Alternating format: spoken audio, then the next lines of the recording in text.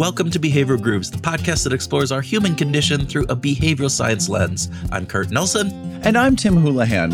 We talk with researchers and other interesting people to unlock the mysteries of our world in order to help you find your groove. But before we get to our guest, Tim, we wanted to highlight one of our listeners' shout out to us. This is from Uptown Roz on Apple Podcast. And I quote, "Thoughtful and enlightening! Exclamation point. I've now listened to a dozen episodes and every one of them has been thoughtful and enlightening. Also, completely relatable to everyday life, like discovering a binge-worthy TV show, only better. Glad to see I have hundreds of episodes left to stream. Look forward to the journey of behavioral science discovery with Kurt and Tim! Exclamation point." And signed off by Uptown Roz. That is very, very nice. And I have to say that, anybody who writes a really, really great review can get it read and memorialized for the rest of eternity in the introduction of a podcast if you just go out and write one. Are you incentivizing our listeners, Tim? It's a little reward. Okay, short yeah. story, just thank you to Uptown Roz. That was very nice. Yeah, thank you to Uptown Roz. Very kind review. And now, as they say, on with the show. Okay, P.T. Barnum. Our guest in this episode is David Creswell. David is a professor of psychology at Carnegie Mellon University and has published numerous studies on mindfulness-based interventions and their impact on well-being. He is a prominent researcher specializing in health psychology, mindfulness meditation, and stress management. He's also the author of a paper published in January 2023 in Psychological and Cognitive Science edition of PNAS, the Proceedings of the National Academy of Sciences, called "Nightly Sleep Duration Predicts Grade Point Average in the First Year of College." And sleep is such an important issue, it got our attention. Yeah, absolutely. This article is different from others on sleep, and there's quite a bit of literature on this. But David tracked both the grades, and his colleagues tracked both the grades and the amount of sleep for each of the study participants, by the way, who wore Fitbits during the study. Now, the data was very, very rich and provided an insight into the impact sleep can have on our daily lives, and most especially on our performance.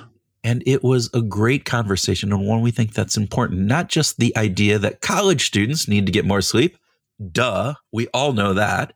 But the implications, if we zoom out from this, for all of us on the impact that sleep has on our long-term performance. It's pretty cool.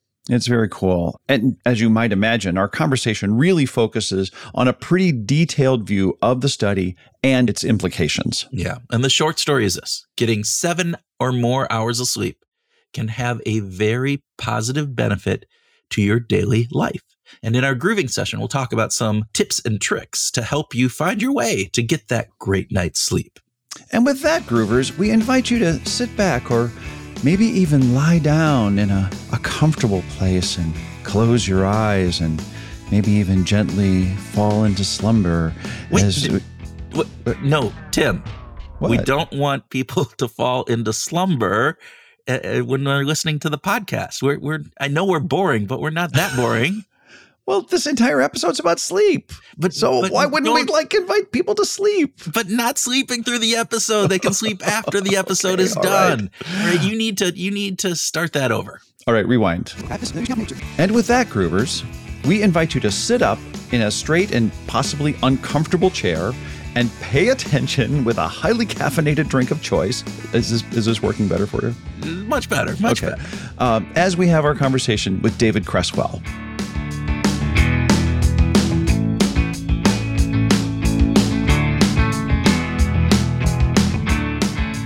Welcome, David Creswell, to Behavioral Grooves. Thanks for having me. It's really great to have you here. We need to know instantly, with a quick speed round response, coffee or tea? Tea. Oh, I like it. Love that. Okay. Love that. Barbie or Oppenheimer? I have a 6 and a 4-year-old, so it's Barbie all the way. You kind of have to that way. Did you dress up? Did you do the whole pink thing when you went? Is it? No, absolutely not. I told you I have a 6 and 4-year-old. There's no time for, we're in survival mode a lot of the time. Okay, true or false? Freshmen at college shouldn't really worry about how much sleep they get at night because they're young and they can really rebound quickly, right? That's a evidence-based false. I'm sure we will. That'll actually be. We'll get into that with our first question, and then I think the last speed round question that we have is sleep or mindfulness. Which is more important to having a good life in your mind? That's an easy one. Sleep. Oh, sleep. Oh, yeah. Well, we're gonna have to dig into that as we go. And sorry, that wasn't like a speed round question. That's more of a big philosophical question. But so let's start, because we wanted to talk to you about a recent paper that you just published a few months ago in PNAS about the relationship between sleep deprivation of new college students and the impact that has on their cumulative GPA. So first, tell us a little bit about the study and the hypothesis behind that. Yeah, it was a lot of fun. We worked on this across a number of institutions. So this was really a multi-university effort that we led here at Carnegie Mellon University. And we also had University of Washington and Notre Dame as other participating schools. And in each of the schools, we had put Fitbits on students, undergraduates.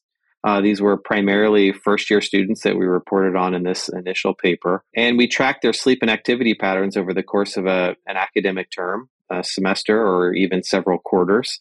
And we got all sorts of information on these students. Really, our interest was in trying to understand risk and resilience factors for undergraduates, particularly as they make this college transition. We know that first year of college is an important time where, for many students, they're sort of on their own for the first time, establishing their own routines, including their sleep routines.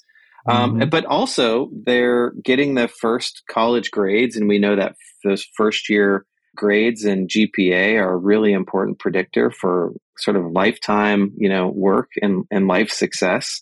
So it's a really important, I think, transition period in the lives of many students, particularly students going on to, residential universities. Yeah. So what was the hypothesis? What was your expectation going into this? Well, our initial expectation was that the amount of nightly sleep that these students were carrying, particularly early in the term, would actually carry some important information for the patterns they were setting up for their academic success. And I think if you asked most students, first-year students, what's the best strategy for their academic success, they would say sleep less and study more. And what we actually had was a very different hypothesis, and that's that the more sleep that students are getting, the more opportunity for setting that sleep-induced kind of learning and memory consolidation, that sort of offline learning that we know happens during sleep, that if you could give people longer sleep periods, particularly at night, that's going to actually be really important for improving their academic success. And so we measured their GPAs. We got that from the institutions.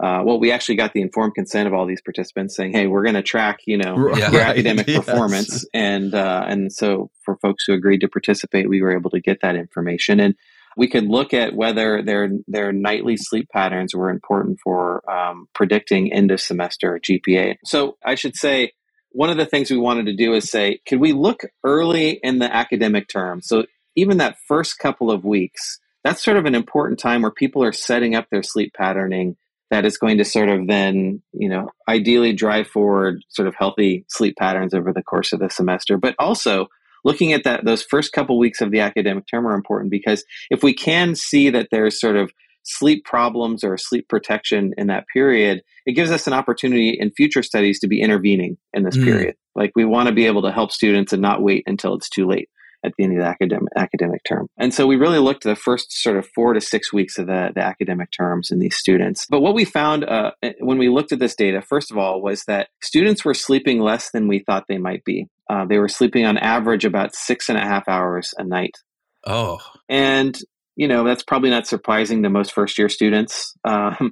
But the kind of standard sleep medicine guidelines usually push up to 7 to 10 hours of nightly sleep a night for this particular age group. And so they're undershooting. And, even if you say, hey, they're missing by about 30 minutes a night, that adds up over time. And you generate these pretty significant sleep debts. So that was one finding. The next finding that we found was that, maybe this is an aside, but that the time zones that these first year students are living on is certainly not my time zone. They're actually going to bed about 2:30 at night, waking up around 2:30 in the morning. Sorry, and then waking up around 9 or so in the morning. And so I found that to be kind of interesting in terms of thinking about how are these first year students living? Well, they're really staying up until all hours. And by the way, that's during the week. If you look at their weekend patterning, their average bedtime is around 3 a.m. So they push it about a half an hour later and sleep in a little bit longer. Wow. So that's the first piece. I think the second piece was that we found that the amount of total nightly sleep predicted their end of semester GPA really in a linear fashion, such that the more average nightly sleep these students were getting, as measured by their Fitbits, was predictive of higher GPA, end of semester GPA. And the interesting thing was we saw that across these institutions, we saw it in 4 out of the 5 data sets. The Fit data set, we saw it wasn't statistically significant, but sort of the pattern looked the same. So it was sort of generally true across these different institutions that we looked at, and a fairly robust effect. And what we did was we then said, well, can we still see these total nightly sleep effects on end of semester GPA, even if we control for their previous semester GPA? So even if we're sort of saying, hey, we're going to take your kind of existing academic performance and sort of look at this more prospectively, and yes, we see these effects persist. We then said, well, what if we control for their total academic load? Like maybe it's just, students that are taking a heavier load or also sleeping less. And when we controlled for that, we still see the effects. And then we said, well, what if we look at daytime sleep, right? Like some of these students are not sleeping much at night, but then they're doing a big nap bender, in the afternoons. And so we aggregated up, like, what's the total daytime sleep outside of that nightly sleep window, right? Yeah. Yeah. Wow. David, it's interesting because one of the things that was surprising to me from the study was that piece that you just mentioned at the end. It's that daytime naps don't necessarily help. It's not the cumulative amount of sleep that I get during a day. It's the amount I get in this nighttime setting that I have. Any thought on why that is part of this? Is there any hypothesis behind that, or is that TBD as you guys are looking at this in the future? Yeah, I mean, we don't have strong data to sort of unpack that. I think if I had to step back and look at this, if you look at the sleep medicine guidelines and the way people really are trying to support healthy sleep patterns, it's about really protecting and normalizing a nightly sleep window, or at least a long sleep window for people every day. And because let's face it, some people are night workers, and so they have to shift their sleep window. But to the degree you can really normalize that sleep window, sort of protect that time, that's going to be critical for outcomes. I think there's all sorts of interesting biology around if you start building in naps and how that's sort of using up some of the, the sleep juice, so to speak, that people have for helping them fall asleep. And I don't want to, for all the listeners here who are saying, hey, I'm a huge sleep nap, I'm a nap person, and I think there's certainly individual differences, and some people do quite well with naps. So I don't want to take away the effectiveness of naps for some people. But, if you look in aggregate at these first year college students, we're seeing this really small sleep window.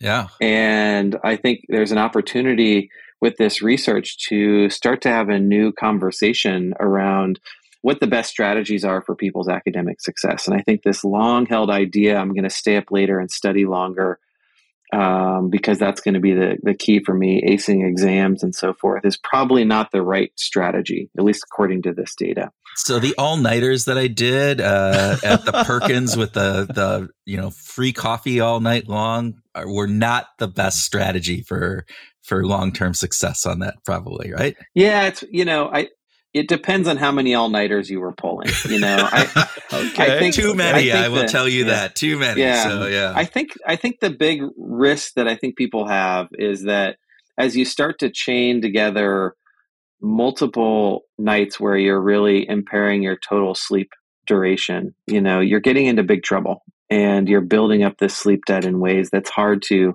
recover from. And so, I don't think this research is saying, hey, like, if you need to pull an all-nighter or something terrible happens and you need to be in the ER with a close friend, Yeah, these it's going are to happen. these things on balance, I think, are okay. But as you start to look at, what are my sleep patterns, and what am I protecting as a normal sort of nightly sleep window? I think that's where the conversation should really focus. And I think those are the places where, our data is really suggesting that first year students are missing the mark. And, there's lots of reasons. They could be studying, they could be socializing, they could be playing video games and so on. And so, there's probably a lot of reasons for that. Tell us about the last bucket of Here's the last findings. bucket. So we took this same nightly sleep duration data and we looked at it in a different way. We said, well, what if we bucket people, to use the bucket analogy, what if we bucket people into sleepers who are typically 6 hours a night or less, or 6 to 7 hour sleepers, or 7 hour plus sleepers, right? Okay. So now we have these three groups. We can look at them and we can say, what happened from their previous semester GPA to their semester GPA where we were looking at in this study, right? And what we find is, and so it's sort of thinking about what's the GPA change that's happening for these three groups. And what we find is that the sleepers who are getting less than 6 hours a night, so our kind of poor sleepers, we actually saw declines in their GPA from their previous term GPA to the kind of target GPA we were interesting. Wow. If we look at the sort of 6 to 7 hour a night sleepers, they actually have a slight improvement, close to zero, but a little boost in terms of their GPA change. And then if we look at the 7 plus, these are the folks that are getting a much bigger boost in their GPA. And so this type of, we call this like a sensitivity analysis, a thresholded sensitivity analysis. But what it gives us is this sort of interesting information to sort of say, we think that getting less than 6 hours of sleep may be a particularly kind of important threshold where sleep is going from helpful to harmful as you start to drop below that 6 hour mark, at least on an average basis. And so I think that's an important signal to the world that, as you're starting to measure your nightly sleep over the course of your weeks, if you're dipping below that 6 hour mark per night, you're probably going to be in trouble. Yeah. So it just makes me think about the generalizability of something like this, or maybe specifically the contribution to our larger sense of well-being. Have you given those that kind of lens any consideration? Yeah, and I think it's important to acknowledge that this was correlational work that we've been doing, really looking at these associations over time in a longitudinal study. And I think one of the big questions that I have is, is there actually a causal relationship between total nightly sleep and end of semester GPA? And one of the best ways that we've been starting to think about doing this work is to really offer sleep interventions early in academic terms to see if we can then actually increase people's GPAs towards the end of the term. And that was the whole reason we set up this work. We're now starting to think about ways we can do those trials. If these findings are true, and I think the trial work that we're going to do is going to help establish or at least test those relationships. But if they're true, I do think that there's cascading benefits to the sleep duration, getting your needed nightly sleep on people's, not only their academic success, but on their mental health and their capacity to build relationships and do some of the things that I think are so essential to being a first-year college student. We've seen this in other studies where nightly sleep duration seems to have some association with some of these variables. And we certainly know, at least on the neuroscience side, that there's nothing that should be surprising about the sort of nightly sleep duration academic success outcomes, because we know that sleep is such a critical period for learning and memory consolidation. And we've seen that in humans, we've seen that in rodent models now, and people have continued to start to are continuing to really build out this sort of brain basis for these effects. Yeah, and again, obviously, more research needs to be done on different cohorts and different things. But you could really make a pretty easy jump to saying, all right, well, if it has that impact on GPA, if you're in a work situation, long-term work success and a variety of other factors that you can kind of probably at least say, hey, there's some really good research that might kind of indicate that would be a piece, and maybe we should do some research on that. I want to go back. Before we got on air, we started talking about actually how you developed the study. And that was an interesting way. It's kind of a unique way that is probably becoming more and more common, but hasn't necessarily been in the past. Can you tell us a little bit about the process of how you guys developed the study? Yeah, as I mentioned before, this was a multi-university effort, and that really gave us or opened up some ways to really evaluate the reliability or reproducibility of this work. And so, we had 5 trial data sets where we had students wearing Fitbits over an academic term or academic terms. And so what we did was we took one of the data sets and we called it our discovery data set. And we really started to look at all of the different types of sleep features. So you can imagine not just total nightly sleep duration being a feature that would be of interest, but we could say, what's the average bedtime, right? Yeah. And you could make interesting predictions, like students whose bedtimes are all over the place, right? One night I'm going to bed at midnight, the next night I'm going to bed at 5 a.m. And you can imagine that type of kind of variability would be pretty disruptive for people's sleep patterns and their academic success, their average wake time, for example. Yeah. And we looked at sleep in a number of ways in this discovery data set, and we really found that some of the most robust effects were in this total nightly sleep duration feature. And so we pushed that and a couple of other sleep features forward into now testing these associations in our confirmatory data sets. So we pre-registered our predictions after we did that discovery work. We talked about the discovery work in our pre-registration, and we said, hey, we think total nightly sleep duration is a really important factor for people's academic success. And we're now going to test it in these data sets that we haven't yet looked at. And, as I said, we saw these pretty robust and significant associations in 4 out of the 5 data sets. And so, we think this may be a robust effect. We want more people to be looking at this. And I think we've sort of set up a method for doing this discovery and then confirmatory work across multiple data sets. David, can you talk for those listeners who may not be in an academic or research setting as to why this is different than how a traditional, what makes this discovery component, and then going back and looking at from that discovery work into then the next part of research? Why is that different or important for people to understand? Yeah, I mean, I think there's been an issue across the social and behavior and biological sciences around sort of snooping in your data and then sort of writing a paper that says, hey, we kind of thought this was going to be the case. And, this can produce what we would call false positives, where, it was really sort of by luck that you kind of fell upon these findings and it wasn't robust over time. But with this work that we do in terms of a 2-stage discovery confirmatory work, we're saying, listen, we're doing this discovery work. We looked at all this data, but now we're holding up what we think to be some evidence-based predictions and really testing them in new data sets, in these confirmatory data sets. And so it, I think, raises the bar on this sort of issue around, hey, we need to do discovery work. We need to sort of kind of mine the data and look for what are the best sleep features in our case, but then hold those up to independent validation. And I think what it does for science is it allows us to both acknowledge the importance of the discovery work, but also acknowledge the importance of reproducibility and that we could report how reproducible these findings were. And that really moves science forward because we don't want to be publishing a lot of false positives that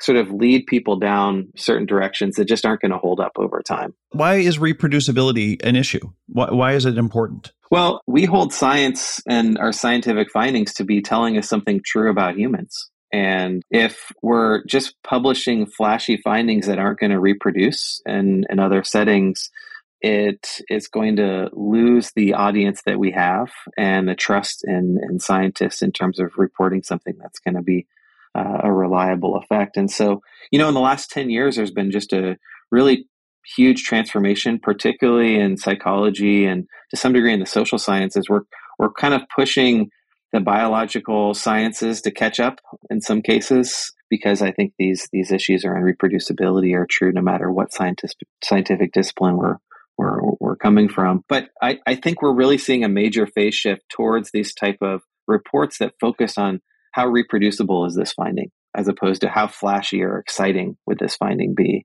And so we're doing a lot more around open science and pre-registration. So pre-registration is this approach that we take where we basically say, here's what we're going to do, and here's what we're predicting. And I'm going to put that in a public place so everybody knows it. I haven't collected the data yet, or I haven't analyzed the data. And no matter how it comes out, I'm going to have some report around what I actually found. I think this is an important advance for how we do our science. It's scary for many scientists who've had some researcher degrees of freedom around how they want to think about the work that they're doing, and how they want to present it. How they want to present it.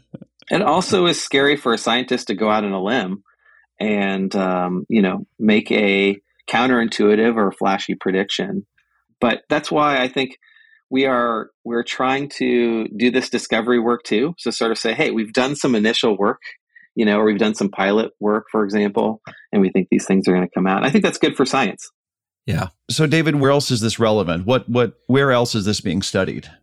Yeah, there's this amazing research in neuroscience where they're looking at rodents. So these are mice or rats in studies, and really looking at sleep effects in really interesting ways. So a typical parrot, and by the way, this is work that's been going on for 3 decades. So, wow. It's an established literature. And what they do is they take these rodents, they basically put them into a new maze. They then give them an opportunity to sleep. Sometimes those are naps, and so sometimes those are these are nocturnal animals. So they're sleeping during the day. They give them a period to sleep, and they basically put these wires into their brains to really look at electrical activity in specific areas of the brain during both the running period where they're running these mazes, during the sleep period, and then again when they put them back in that maze to see quickly or how quickly they've sort of learned, right? Do they know how to run that maze and sort of find the food stations in it? They find that these sleep periods are a really critical time where you're sort of replaying, in this case, that maze running experience. And so some of the terms for this literature are sleep replay in this literature. They find in really interesting ways that you're sort of replaying those in a forward or backward sequence in terms of the replay experience during sleep. And there's some suggestion that these replay events during sleep are sort of occurring at a 5-fold faster rate than what they were in real time. The hippocampus plays a critical role in this type of sleep replay effect. And it's also communicating with the prefrontal cortex in ways that we think may be really sort of replaying these events and sort of baking them into, in this case, these rodents' long-term memories in ways that when they then come and run the maze on the next day or after that nap, they're able to run it more effectively, efficiently, and faster. If you set up lesions to sort of disrupt this replay, you can wipe out these learning effects. So what I love about this animal literature, and this has been predominantly animals, a little bit in humans, is that it's really already, I think, been highlighting now for decades the importance of these sleep periods for learning and memory consolidation. And for those of us sort of those of us humans that are going to college, we don't typically think about sleep as being an active period of learning. We think about it as a time to sort of maybe reset our metabolic systems and kind of, rest and relax. But we don't think about it as an active period. But in our brains, particularly during periods of our sleep, particularly slow wave sleep, there is a very active learning process that's going on that is so critical for helping us on the next day to be able to bring back those memories and that learning from the previous day. And I just think that work is so interesting and really starts to speak to what could potentially be some of the interesting neurobiological mechanisms for why total sleep duration may matter for driving forward these GPA benefits over the course of a semester. If only I would have known about this research when I was 18 and, going, the less sleep I get, I can spend that extra couple hours studying and learning. And then, who cares? I can sleep when I'm dead. That was a quote that I used to always use. And I regret that now, but hey, that's how, live and learn, as we say. So David, do you listen to music when you are falling off to sleep? I do not. I try to keep a device away from me. Okay. A lot of the challenges with sleep have come with the advent of and the ubiquity of these data-enabled smartphones that we carry around. And we started to look at this data in our samples and finding that the number of notifications and phone light ups per hour is, on average, I think it was something like 60 to 80 light ups an hour. What? It's really, really high. And so you can imagine as a college student trying to fall asleep, but having this amazing little device next to you that's lighting up and pulling your attention. And so, a lot of the sort of sleep hygiene guidelines these days are really about putting phones out of arm's reach or ideally in the other room so that you can really protect winding down and falling asleep. And so I think there's some real value in sort of thinking about those things. You're probably going to ask me a different question. I hear I went on some tirade, but No, that was fantastic. I'm curious about what's on your playlist, though. What when you do listen to music, what do you like to listen to? Yeah, well, my 6-year-old loves Taylor Swift, so on car rides I listen to a lot of Taylor Swift. So that's happening. But for me, I have a couple of Pandora stations that I like to cycle through, and most recently it's been my Hawaiian radio station, and I could tell you about my love for Hawaii at some point. But let's just start with what kind of Hawaiian music. There's a wide variety. Are you like I love the whole folk range music, of it. like I love slack the range. key guitar, Love it. and yeah. And some of the kind of fun, even poppy Hawaiian music, if you call it poppy. Don Ho and all that kind of stuff. Yeah. Okay. And then I'm a big classic rock guy, so I've been going back to my Beatles White Album Pandora station and kind of hitting some of the great stuff from that period.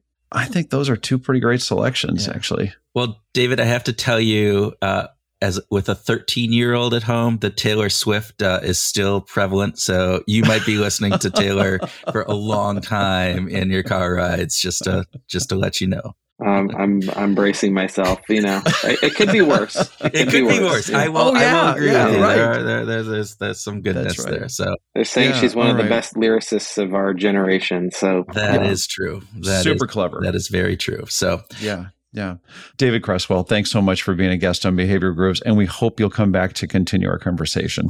Yeah, that's great. And for folks who are interested in this work, please, check out our website, and I'll look forward to next time. We're going to, I think, talk about mindfulness training, and we're building some new mindfulness trainers. I'd love to tell folks about to test them out. Fantastic. And we'll put all of those links in the show notes, so people, you can just check that out. And David, thank you. Hey, thanks a lot.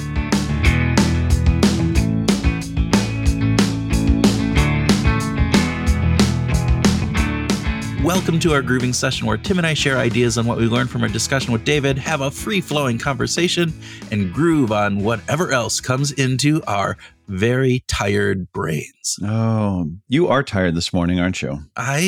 So we're talking about sleep, right? And we're doing this, and I literally got 3 hours of sleep last night. I have a sore throat, and it just kept me up all night. It was really, really bad. So yeah. Sleep, and we're going to talk about this more, but just to make sure that listeners know, you have perpetual sleep troubles. I can attest to the fact that my sleep is not like yours. You sleep like all through the night and perfectly. I am not that person. So I've gotten better. I have gotten a lot better at sleep over the years. I used to be really have insomnia and be up in the middle of the night multiple hours and do different things. And it's gotten much better over the years, but still have some sleep issues. Yes. Well, let's talk about key insights from David Creswell's article. How about that? Okay. This is so cool that that he and his colleagues really focused on how are we going to look at the interplay between sleep and learning, and to see and to really zero in on this idea that you get right down to this difference between 6 and 6.5 hours and 7 hours are meaningfully different measures. That 30 minutes, those 30-minute increments are important. Yeah, and not just that. I love that the study looked at long-term performance in a real-world situation, grade point averages, right? Yeah, this is not a lab study where they then do how your cognitive pieces after waking up and different things. This is sleeping in a natural setting. It's wearing a Fitbit, so they're tracking that, and it is showing the impact that sleep at the beginning of the quarter has on their long-term, which is really fascinating when you think about it. Because you go, all right, I get this idea that sleep can have an immediate impact on that day or different pieces, but to kind of have that cascade down river, so to say, into your grade point average that is longer term, that's really, really kind of important. Yeah, let me I just want to take exactly what you said and just think about it this way, that a bad night's sleep doesn't just impact the next day. It impacts maybe your whole life, or at least for weeks, weeks and months to come. Are you talking chaos theory here? One bad night, I then missed the sliding glass doors, and all of a sudden my life is totally changed. It could be a sliding doors thing. It could be, yeah, absolutely. So I think this is really interesting, and we talked a lot about the actual study in the interview, but. And I know we shouldn't do this, but I'm going to do it anyway.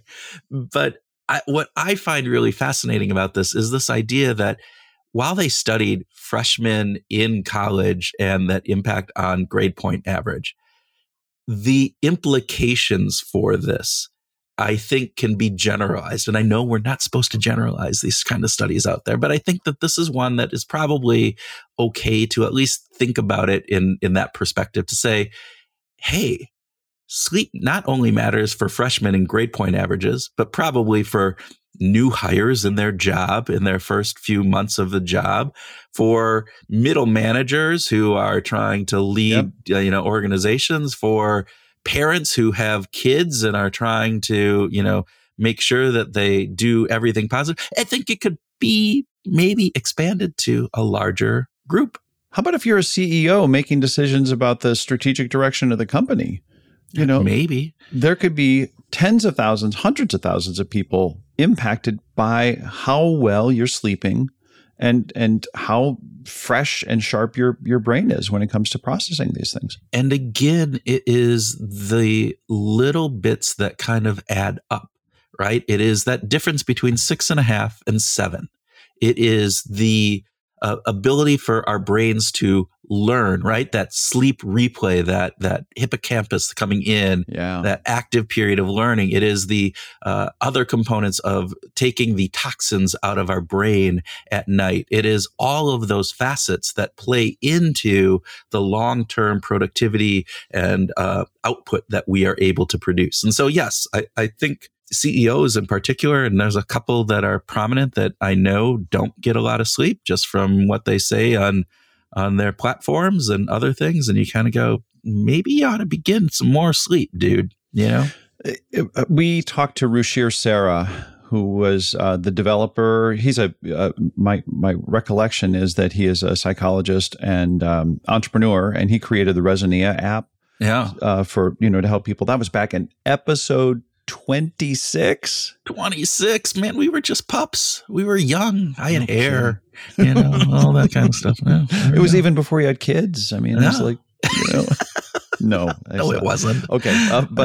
But clearly this, and I want to come back to something that you said, that sleep is an active period of learning is something that keeps coming up. It just makes me want to find a guest who we could talk to about maybe the neuroscience of sleep. Oh, I think that would be awesome. Really, we need to get that. We need to get. If anybody knows of them, let us know. Send us an email or tweet us or do whatever it is that you need to do. Yeah. All right, Mr. Houlihan. Let's give our listeners, let's give those groovers out there some tips. Now, most of our groovers are smart. They probably have heard all of these sleep tips already because a lot of them are there. But let's give them, because sometimes, even though we know, right, it's good we to be don't reminded. necessarily do them.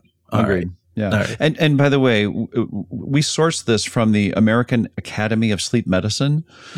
So this is a reputable organization that has done good stuff. And newsflash, the idea of turning off your electronic devices 30 minutes before bedtime is not a newsflash. but it's good to be reminded. Okay, where would you want to start in this, Kurt? So one thing that I've started to do as much as I can, and I'm not really good at this, but it has helped, is keeping a consistent sleep schedule. So this idea of trying to get to sleep within a certain time frame, for me, it's a little bit after 11, and then getting up every day at about the same time. For me, it's about 6:30, 6:45. So that is an idea that, hey, it helps set your body's circadian rhythm. And by doing that, your body is expecting to go to sleep and is prepared to go to sleep at that time. Right. And it is getting up at that same time. So it's a piece, and I think that it's really important. And again, there's lots of research on larks versus owls and various different things. So, set that sleep pattern that's good for you. Can you explain larks versus owls? Not all of our listeners might know the difference. Thank you. So we all have a circadian rhythm. This idea that out of 24 hours, there's certain periods where our body is more active and engaged, and other periods where our body is more relaxed and tired. And we tend to have sleep patterns, and some are early risers. Those are the larks. Those are the people who get up early and feel like refreshed in the morning and can just go at it. And then there are the owls, and the owls are, as you can kind of guess from the reference, they're nighttime. They stay up late and they don't operate as well in the morning. And most of us fit somewhere in between, right? And so, but we all have our own kind of optimal circadian rhythm. Now, you can change that, from my understanding. And I know I was working with a sleep doctor for a while, and they said I was a owl, and I'm going, but I can't be, because I can't sleep in the morning because I have client meetings and other things. So, yeah. And they talked about, well, then you have to wean yourself off of that. So. One other thing to add to that is that a circadian rhythm has to do with how we perform over our 24-hour period. That is our start to stop day, basically, including sleep and daytime activities. Yeah. So just for those folks who are not familiar with that term. I like to have a relaxing bedtime routine as well. And so as you mentioned, I do kind of sleep like a baby. I sleep really well. I'm really grateful for that. So what's your routine? Well, my routine is the get ready for bed routine it's kind of the same stuff. It's the, floss and brush and that kind of stuff. And my preference is to read something kind of calming and quieting. For just a few minutes, even 4 or 5 minutes, just to take my mind off of whatever was going. And I rely on a great gift that I got from you, Kurt, and that is the Meditations of Marcus Aurelius. I do, because it's so boring. There you go. No, it's just really peaceful. It's just and it's oriented in such a way that you can read 3 or 4 meditations. That's true. In just a couple of minutes. And it's just, it's a nice way for me to get into sleep. And sometimes Katie and I will have sort of a end of the day chat at that time as well. But it's calm and revisiting, and we're not trying to solve world problems at that time. Well, I do similar, brush and floss and take my medication and do all of that. And I mark that off on my calendar. I check it off. And so I have not missed brushing and flossing in like 3 years, not even a day. So it's been pretty consistent on that. And then I typically go and I do some journaling. And so I sit in a chair that's a comfortable chair, in another room that's kind of adjacent to our bedroom. And I write down some thoughts. Sometimes it's as simple as, it was a good day or it was a hectic day and that's it. And other times it's a couple paragraphs talking, kind of letting those things in my brain kind of get out onto that paper, and that helps. So that's what I do. And then I head off to bed. And yeah. That seems pretty reasonable. I go back to a comment that a physician made to me many years ago that said, he said, a good night's sleep happens after you've had a good day. Yeah. And so that supports the recommendation here from the American Academy of Sleep Medicine that regular exercise and a healthy diet really contribute to a good day. Yeah. They contribute to sort of getting you actually in the position of having a good night's sleep. Yeah. Yeah. So it's interesting because my sleep problems have never usually been about falling asleep initially. Mm-hmm. They've usually been waking up. And so it's the waking up and then not falling back asleep. And for me, mostly it's stress related. It is ruminating over what's going on. I got all these things to do, all these various different aspects. And so I have found the Academy of Sleep Medicine, American Academy of Sleep Medicine, recommends that you get out of bed and you go quietly do an activity without lots of light exposure for 20 minutes or so and then get back into bed. I don't. What I end up doing and what's worked for me is I have sleep phones, which you've seen, mm-hmm. which is basically a headband that has speakers in them so I can lay on my side of my head and they're not like eating into my skull. And I have a sleep playlist where all the songs are ones that I know. It's I know the order that they're coming in.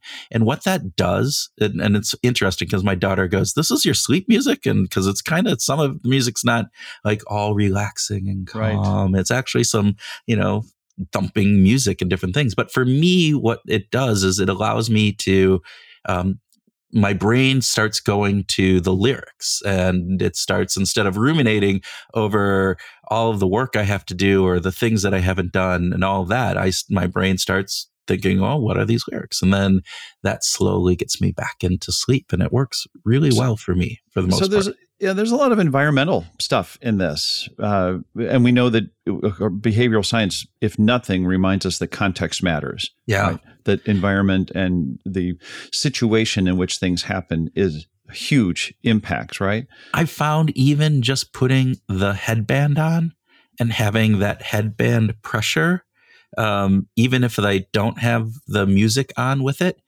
helps. It just kind of, it's like I've been reinforced into this idea, headbands on, must be sleeping, That's good. I'm glad you're not thinking, now I look like Richard Simmons, because that's everybody up and jazzercise. And so, and again, there's all of the different pieces. Andrew Huberman talks a lot. The Academy talks about limiting exposure to bright light in the evenings. Mm-hmm. Andrew Huberman also talks about getting bright light in the morning early. Again, that helps reset your circadian rhythm. Obviously, avoid caffeine, drinking alcohol before bedtime. Reduce fluid intake if you're like me and get up in the middle of the night because you have to go pee, and then you're up. Then you start brain operating. So limit all that. So my brain never operates. So, getting up in the middle of the night to pee isn't shaking anything up, because it's like zzz, radio silence there anyway. So I'm not. Well, I think that's probably enough to wrap up this episode of Behavioral Grooves. If we go on longer, I'm pretty sure listeners will start nodding off. Well, maybe that's a good thing. Well, hopefully our listeners haven't fallen asleep from being too bored during this episode. Well, what if it wasn't being bored? What if they fell asleep because of the somnolescence of our voices? How about that? Now, there's a word I haven't ever used. Somnolescence. There you go. All right. Well, for me, this is exciting and informative, and for Kurt and I really love to talk about this content because it's meaningful to lots of people. And by the way, if you Groovers, if you think that, we would love for you to follow us or subscribe to the podcast or maybe even just your favorite pod episode, any behavioral groove stuff that you like, love it, favorite it, support it, all those kinds of things. Apple, Spotify, whatever pod service that you choose to listen to, just give us a follow or a subscribe, click, and we would just really appreciate it. And please forward the episode on to a friend or colleague, or post about it in social media. All those things are greatly, greatly appreciated. And with that, we hope you've learned something from this episode too, and that this week you get some good sleep that helps you go out and find your groove.